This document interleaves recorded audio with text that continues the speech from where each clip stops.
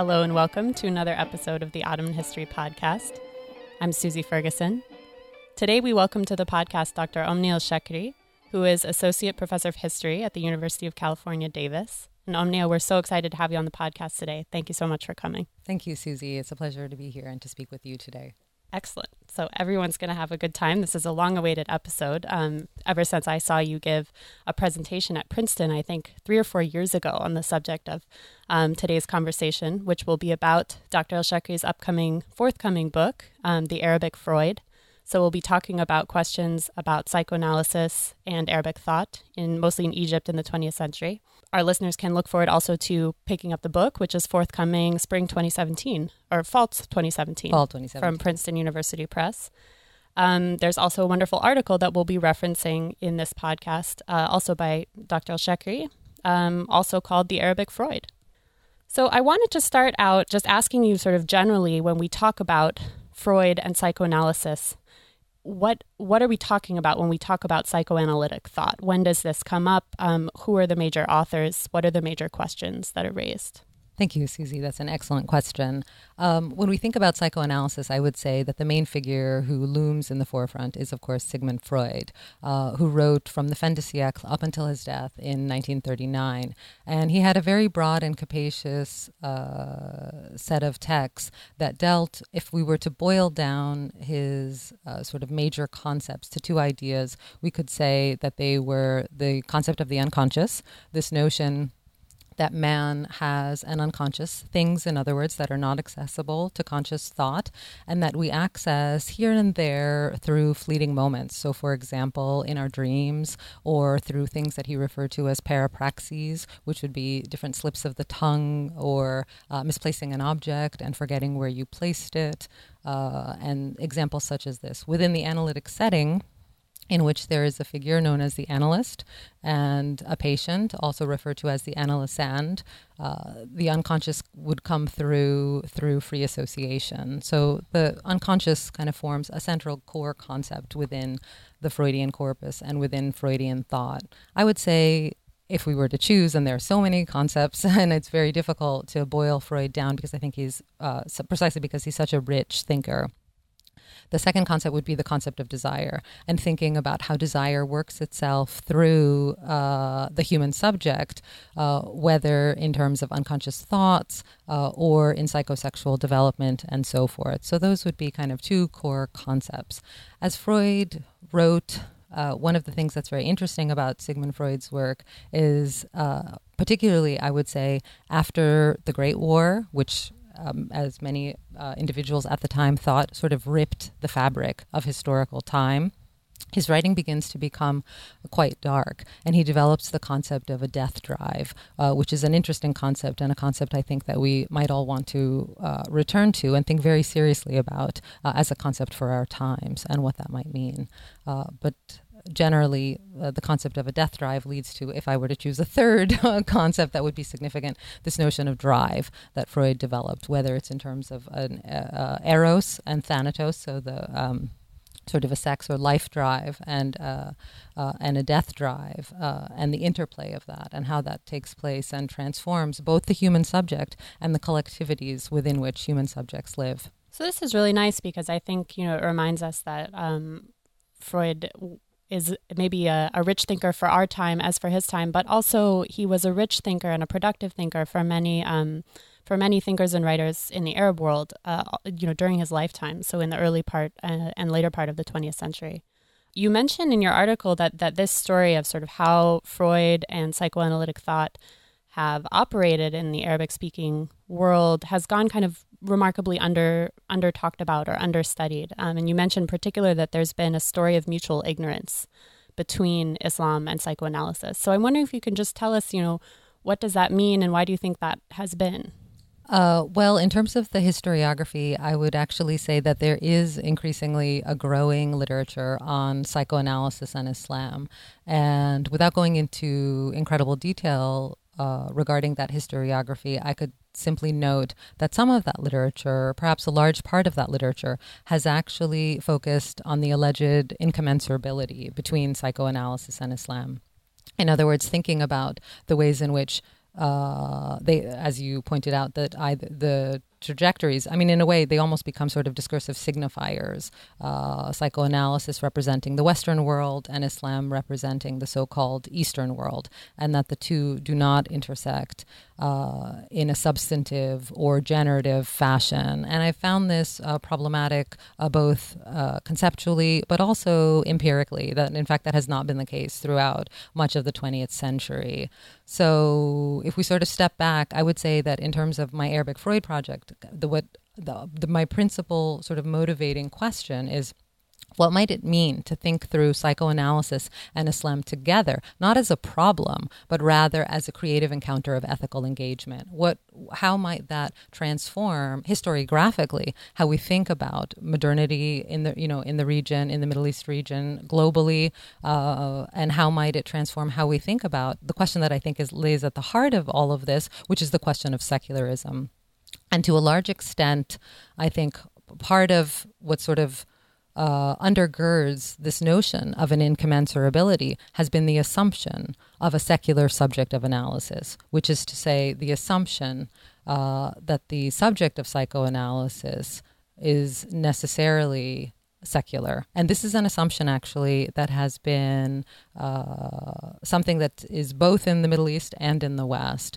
And so I'm trying to kind of undo that and to think about what it might mean to think about religion and selfhood productively vis-a-vis psychoanalysis, and what kinds of stories might we be able to tell, and how might we transform psychoanalysis itself and how we conceptualize analysis. And part of this goes back to the way that Freud and the analytic tradition has been viewed. In other words, and this is a much older literature, but a literature that many people kind of forms a touchstone for many people, which is a literature that, and I'm thinking here of Peter Gay's A Godless Jew, that sort of really thought about psychoanalysis principally through the prism of Jewish secularism and of atheism.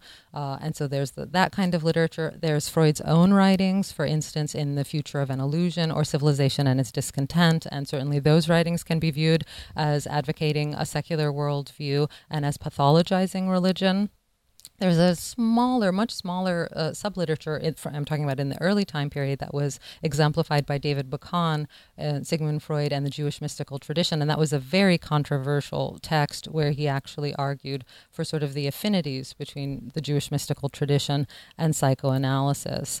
In any case, so these are kind of, there are debates, but what I'm really trying to do is to not actually focus on Freud, the historical personage, but to think of what is in Freud more than Freud, and how can we open up the tradition and think of the tradition. And I am referring to psychoanalysis as a tradition, as a discursive tradition. In the sense that Talal Asad absolutely invoked it in his kind of seminal article called Towards an Anthropology of Islam. Exactly. And also Foucault and Archaeology of Knowledge in terms of thinking about sort of these moments. So I am trying, and so what I'm really trying to think of is sort of what happens when these discursive traditions come together and intersect and interact. And Assad tells us that a discursive tradition, if I'm remembering correctly, is based around a return to a shared set of texts, right? Exactly. So in this sense, the tradition, the Islamic tradition returns to a shared set of texts, exactly, or sayings, and the psychoanalytic tradition also refers to a set of texts, but is more than the sum of its parts in a way. Exactly. So maybe you could take us into then, I think that, part of the way that you get at this question of what is in Freud more than Freud, which I think is a great question for intellectual historians in particular, is by asking how he was encountered, read, circulated, translated, talked about in Egypt by intellectuals who, it strikes me, didn't see a kind of incommensurability between a religious subject or a faithful subject and someone who was interested in or could benefit from thinking through the tradition of psychoanalysis. So maybe we could talk about some of those figures. I'm interested particularly in the figure of Yusuf Murad, who becomes kind of in your telling, kind of the spokesperson or one of the kind of key figures for psychoanalysis in Egypt in the 20th century. Absolutely. Yusuf Murad is very much the protagonist of the book, and I become kind of very attached to him almost in an analytic way throughout this. And so it's been wonderful to work on him. And so Murad, if we could just maybe step back a little bit and just think of kind of just a very brief genealogy of the transmission of sort of analytic thought. And I mean, just to be clear, the book is not a reception history. I don't exhaustively track everything that's been written about Freud. I'm really trying to trace certain debates and think about particular issues in a thematic and conceptual way. But we see that there's a tremendous amount of energy that kind of begins with Murad. In a sense, he forms this key sort of nodal point, to use the analytic terminology, within the formation of analytic thought in Egypt and also the wider Arab world. And so he returns, he does his BA degree was done at Cairo, and then he goes to France, and he comes back in the 1940s. And particularly in the post-war period, a lot of energy starts really coalesces around not just psychoanalysis, but also psychology. So in 1945, he and Mustafa Ziwar co-edit the journal Majallat Ilm al-Nafs, which is published from 1945 to 1953. And that's really my largest, richest archive. And Ilm al-Nafs is kind of the Arabic terminology that now means psychoanalysis. That means psychology, and then Tahlil al-Nafs would be psychoanalysis, yes. And so, and Ilm al-Nafs, I mean, the nafs, and that's a very rich concept. Maybe we can have sort of a separate side question on that, but just to continue sort of thinking about this, the energy that's generated around psychology and psychoanalysis in the post-war period. So the two of them together, Ziwar and Murad, they have a Society for Integrative Psychology, and they have a journal that's attached to it. This journal and a large number of students who are, you know, at this time, disciplinary formations are not so rigidly divided. So there are students who are basically working in the fields of philosophy, in the fields of psychology, and so forth. And they're publishing in the journal. And importantly, Murad has a Friday salon, and that is something that came up in all of the obituaries. I'm actually in touch with Yusuf Murad's son, Samir Murad, who has been very generous in discussing his memories with me and sharing primary source material and so forth. And so I had known both through textual and kind of oral evidence how significant the salon was for individuals who attended it. And so that's kind of a moment in which scholars are really thinking about what it means to to translate in the true sense of the term, conceptually, analytically, and also lexicographically, the terminology of these new disciplines. So what are the key debates that Murad and his circle sort of read into psychoanalysis or psychology? What are the, I mean, obviously, as you say, the psychoanalytic tradition or even Freud's own texts are extremely rich, right? And there are many different kinds of debates that could come out of these things. I mean, for Murad and his circle, what are the things that they're really interested in pulling out of this literature? Well, I think for Murad himself, he's very focused on this concept of the nafs, and actually the nafs figures throughout the text, but kind of as a conceptual object. It figures in two of my chapters very prominently. One that deals sort of with Majallat Ilm al-Nafs and this world that was created, and another chapter that deals with Sufism and how sort of a Sufi writer who is taking up the question of psychology deals with the nafs.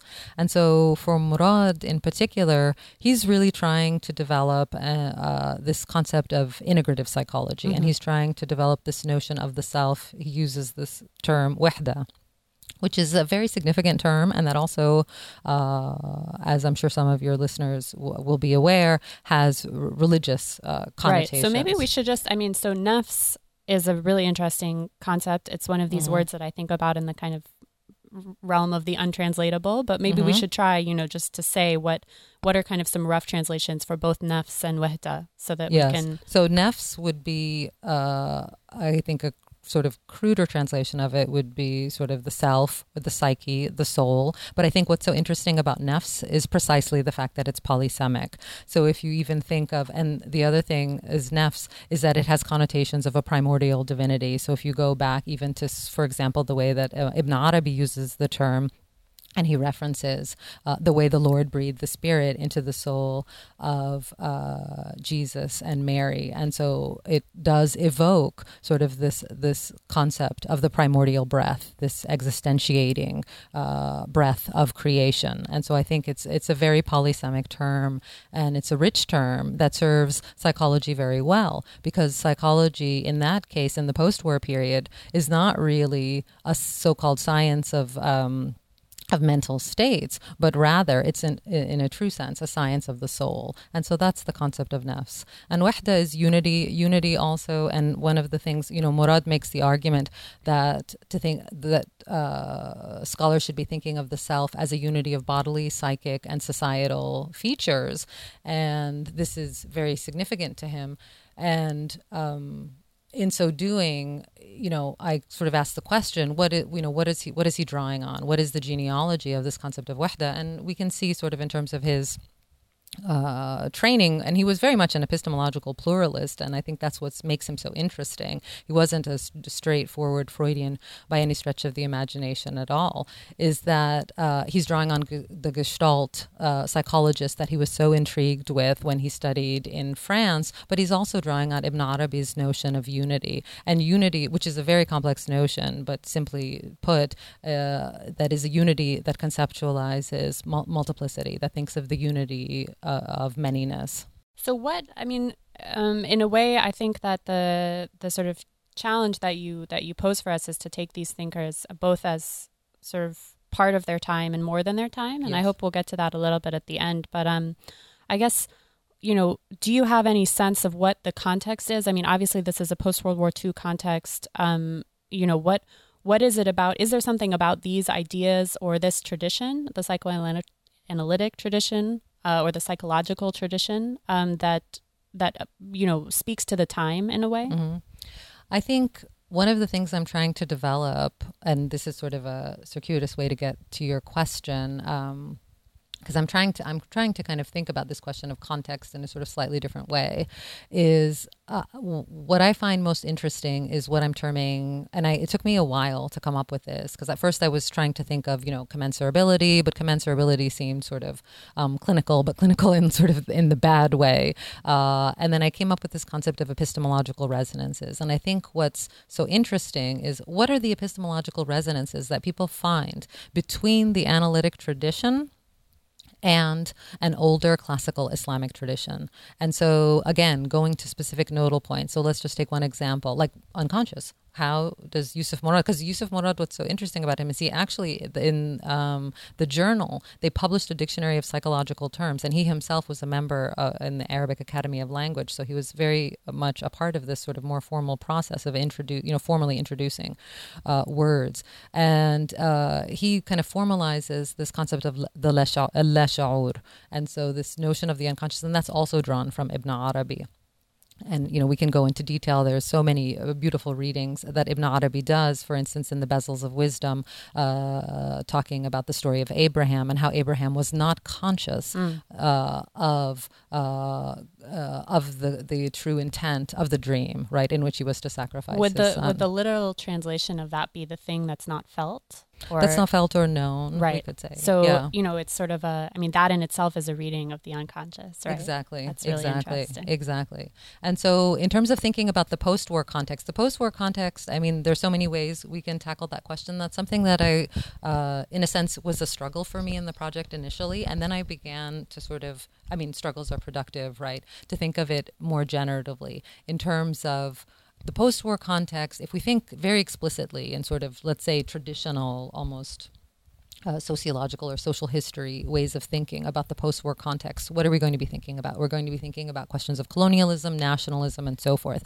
Those are clearly very important in this context. But by the same token, I did not want to reduce the richness of this intellectual archive to simply be a product of its political context. Would we think of Derrida, for instance, while reading him? Of course, we'll think of his larger political and social and institutional context, but we still would also take the ideas quite seriously. So I kind of wanted to run along that edge in terms of thinking about the significance of ideas themselves. Yeah.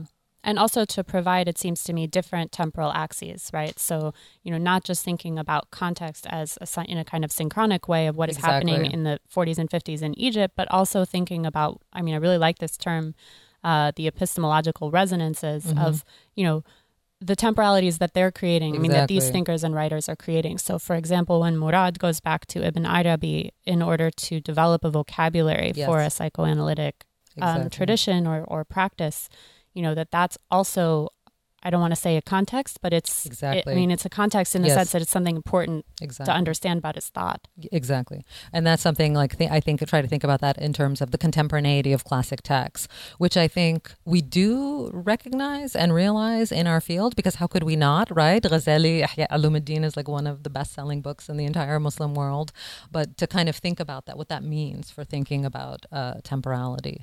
And the political context is, of course, relevant. We can talk about that when we talk maybe about some of the later chapters that deal with that more specifically. Absolutely. I also think that what you brought up earlier is very important because often I think as in doing intellectual history, especially of thinkers who are not from the European or American traditions, we have to remember that, of course, Plato is still taught as a contemporary text, for example, in Columbia's Great Books curriculum.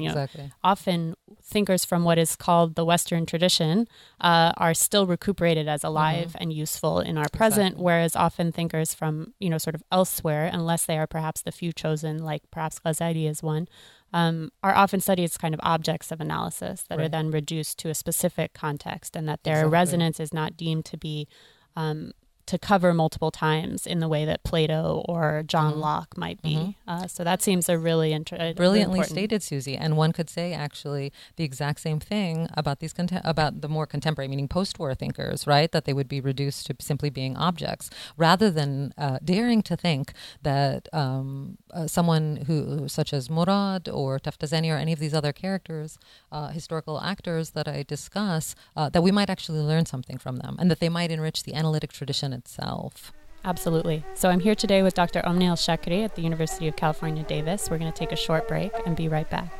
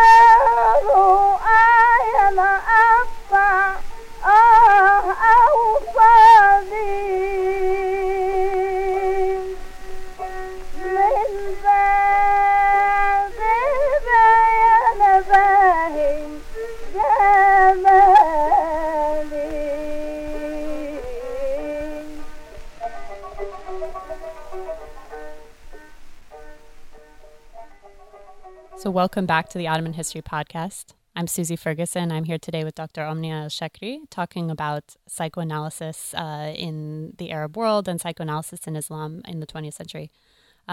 So we had kind of raised this question before of sort of this question of context, right? And sort of wanting to think, multiple sort of temporalities, but also it being quite important to situate the rise of this kind of psychoanalytic interest or excitement or energy, as you called it, in the post-World War II period in its context, and that there, we want to take seriously the sort of philosophical work that's being done and the philosophical import of these texts and thinkers, but also the sort of pragmatic implementations of what they are doing in these many different kinds of texts. So I wonder if you could just talk a little bit about that.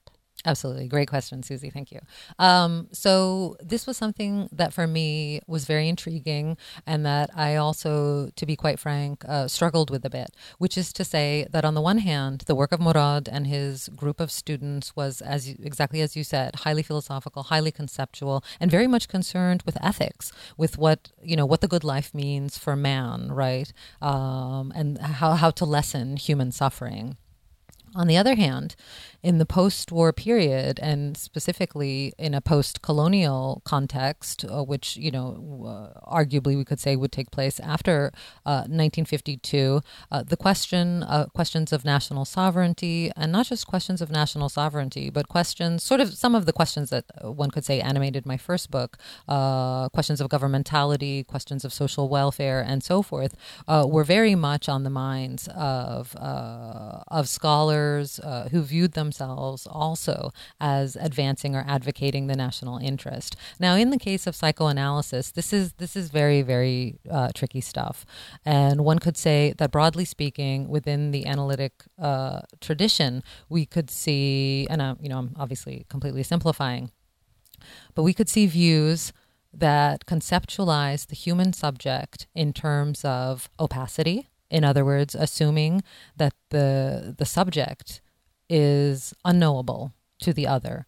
And another aspect of the tradition that views the human subject as transparent. Now, if one views the human subject as transparent, again, if we take this to its sort of sinister, some of its sinister implications, this would mean that human subjects might be more amenable to various biopolitical projects. So in that sense, it has very concrete implications, I think, for questions of ethics. And then just to bring this, in a sense, down to earth, we can think of this in the very specific context of Egypt. Once the even actually before the free officers come to power in the early 50s, they become aware of Yusuf Murad's work, and they exhibit, a keen interest in it. And they ask him to come speak at the Higher Military Academy and to give talks about psychological testing and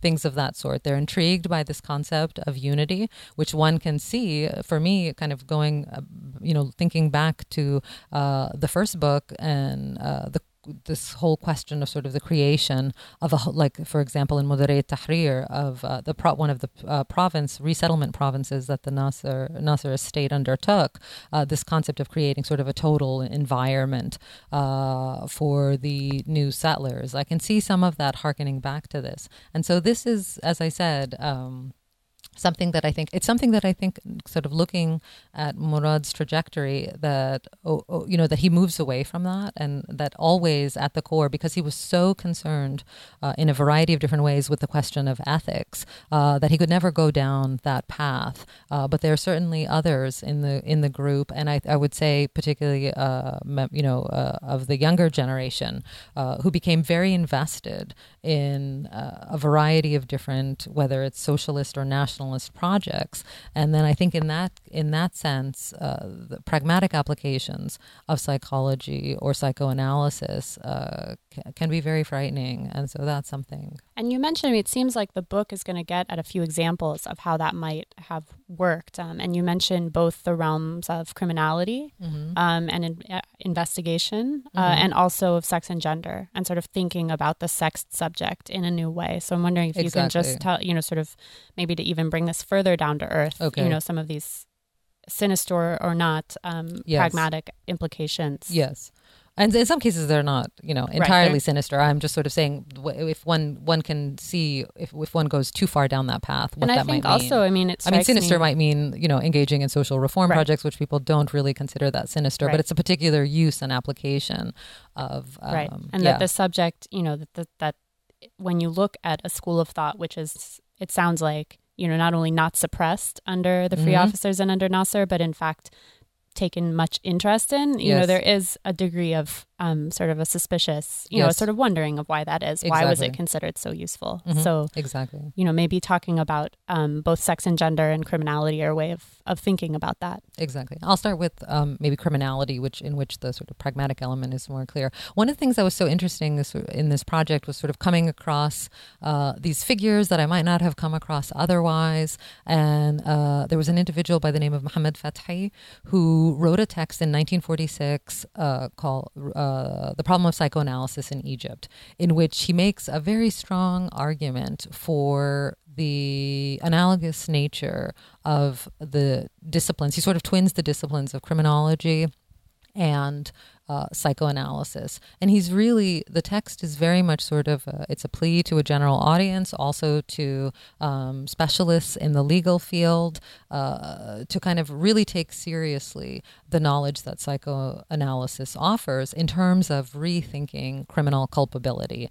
And so this, in a sense, it might be one of the less sinister uses insofar as he, in effect, through various different examples, and it's pretty fascinating stuff because he's like looking at specific murder cases, for instance, you know, homicide cases, and trying to make the argument that the individual in question was suffering, let's say, and he relies almost a little bit too heavily on the Oedipus complex, but nevertheless that he's really trying to think about the mitigation of criminal culpability. And I try to make an argument in the chapter, kind of linking this up to the demise of and rise of particular sort of legal formations within Egypt in the 20th century. That's, I know, a very complex topic, but that's what I try to do there. And so that's sort of an example where kind of criminology, which is so aligned in many ways to the state. And so there's the Center for National Research, Criminological and Sociological Research, and they conduct sort of many studies on the figure of the criminal. And so one can see how this type of knowledge might be mobilized in that way. And you can think, too, I mean, this is certainly not exclusive to Egypt in a way. I mean, think about, you know, not only criminology today in the U.S. or elsewhere, but also kind of the degree to which this kind of science of the self has been militarized. I mean, sort of trying to profile, trying to guess about people's states of mind, trying to reverse engineer people's states of mind. You know, that you know, this has had sort of unexpected, probably to its progenitors, practical implications in the world. Exactly. So maybe we could talk a little bit about, you know, as a women's and gender historian, I always want to make sure we get to this question. Absolutely. It just seems really that we can't not get to it in this case, which is also that these new ways of thinking about the self and the subject, either as knowable through a process of analysis or ultimately not knowable, are also always already about a sexed subject. Absolutely. And so I'm wondering if you could talk a little bit about that in the Egyptian case. Absolutely. Yes. How could one do a project on Freud and not have a chapter at least on the psychosexual subject? And so that was something that was very important. And I didn't quite know what to expect. And I think part of it, and maybe if we get to talk about methods later, we can think about this question deeply. I just read very, very widely. And one of the things that was interesting to me is that the literature on sex and gender, I mean, on the one hand, Murad, and there are others, of course, but he is very much sort of the main protagonist.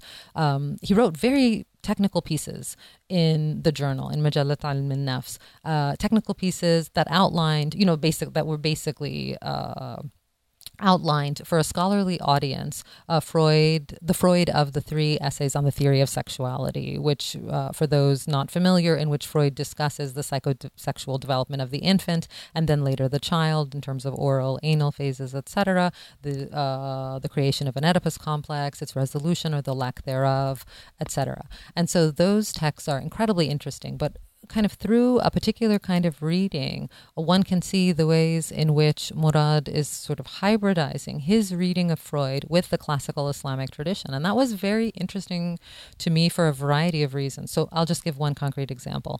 So Freud has the distinction. It's a distinction that many scholars argue is lost in the English translation of Freud from the German between instinct and drive. And so Murad he was so fastidious in the positive sense of the term, in terms of drawing out the linguistic meanings of a variety of terms. And so he draws out for his audience this distinction between instinct and drive. One, roughly speaking, perceived to be biological, and the other sort of its psychic elaboration. And he returns to Ghazali, unsurprisingly, and kind of develops this notion of ghariza and al-mil al-gharizi, right, in terms of drawing this out. And so that was a very interesting process.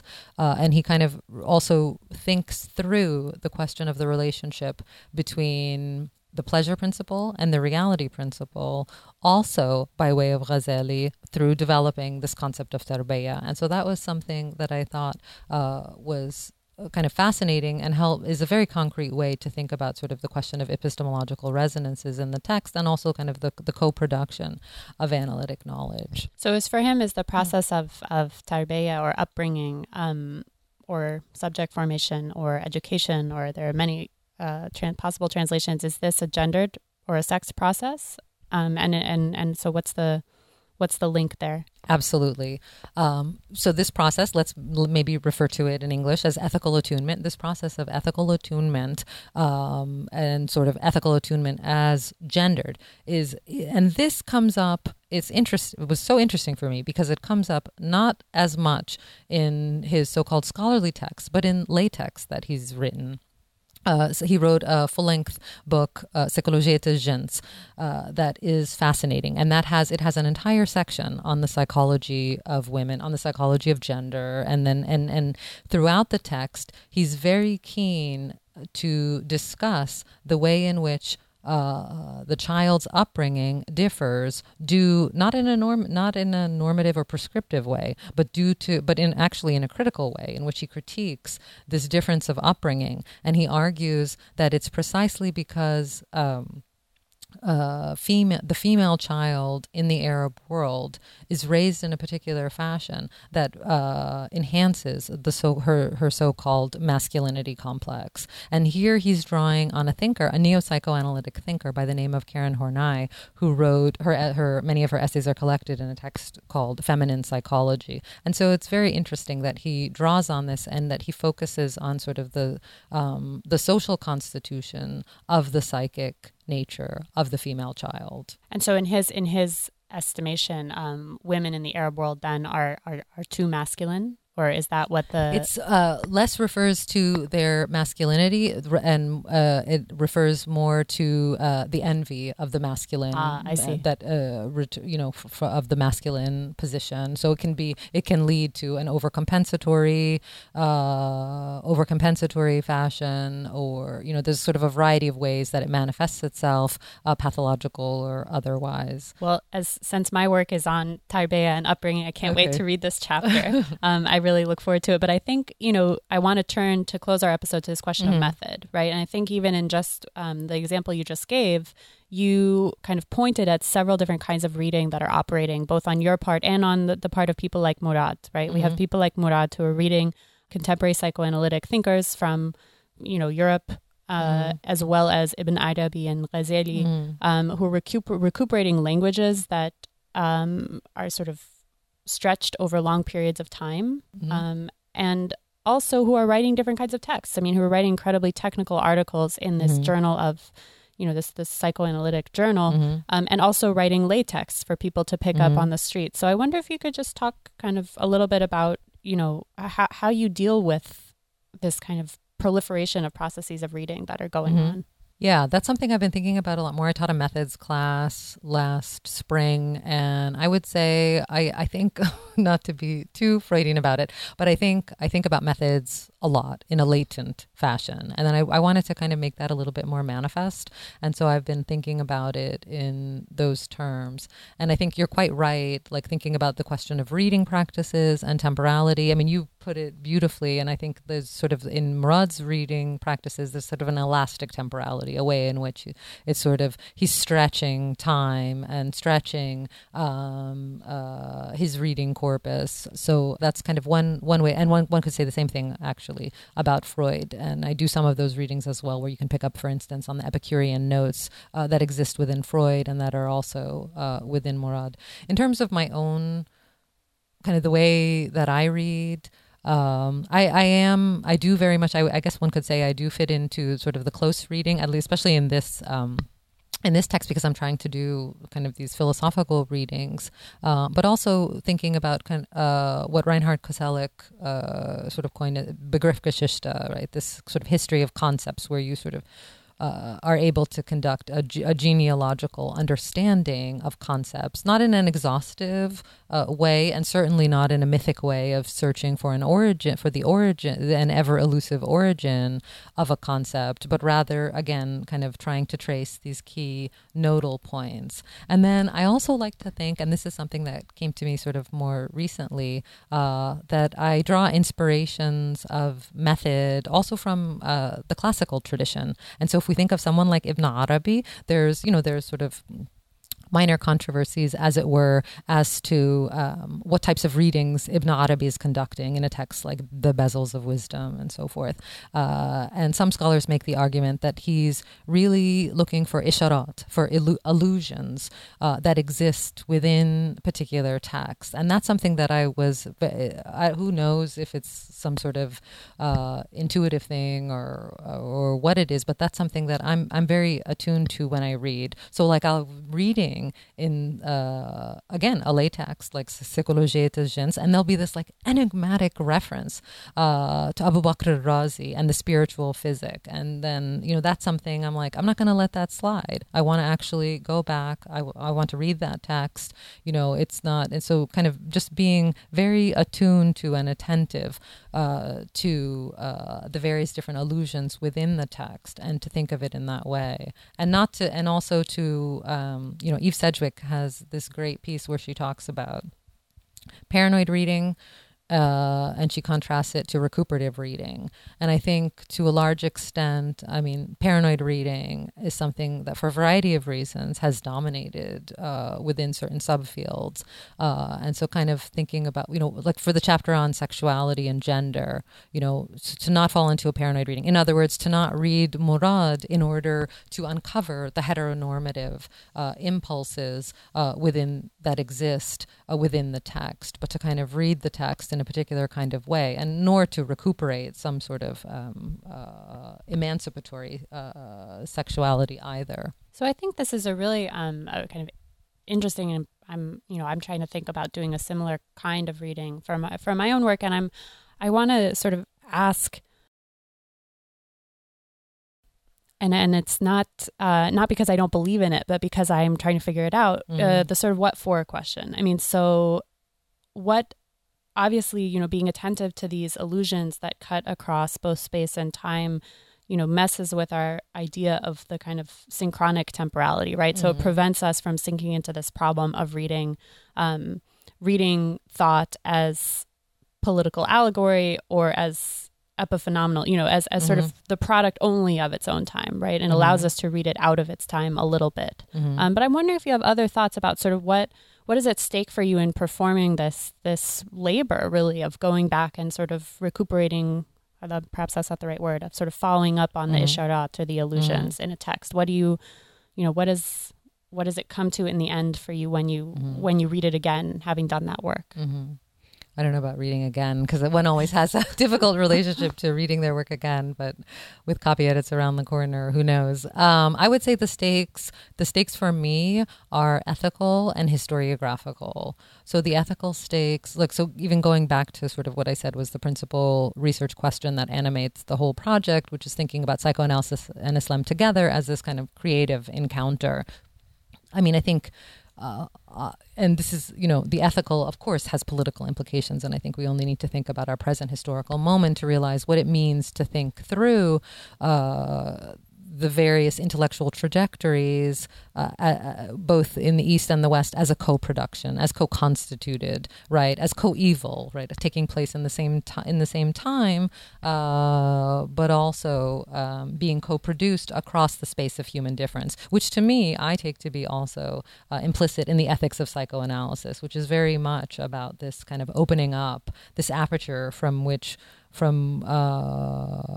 one can sort of view the other, but also in so doing exert a radical critique upon the self. And so I think the ethical stakes in that sense are quite high. And then historiographically, I feel as if, I mean, despite, we mentioned the work of Talal Asad, which has been very formative in my own intellectual formation. And although I personally feel that he sort of set to rest the question of the relationship between sort of modernity and tradition, he and MacIntyre and,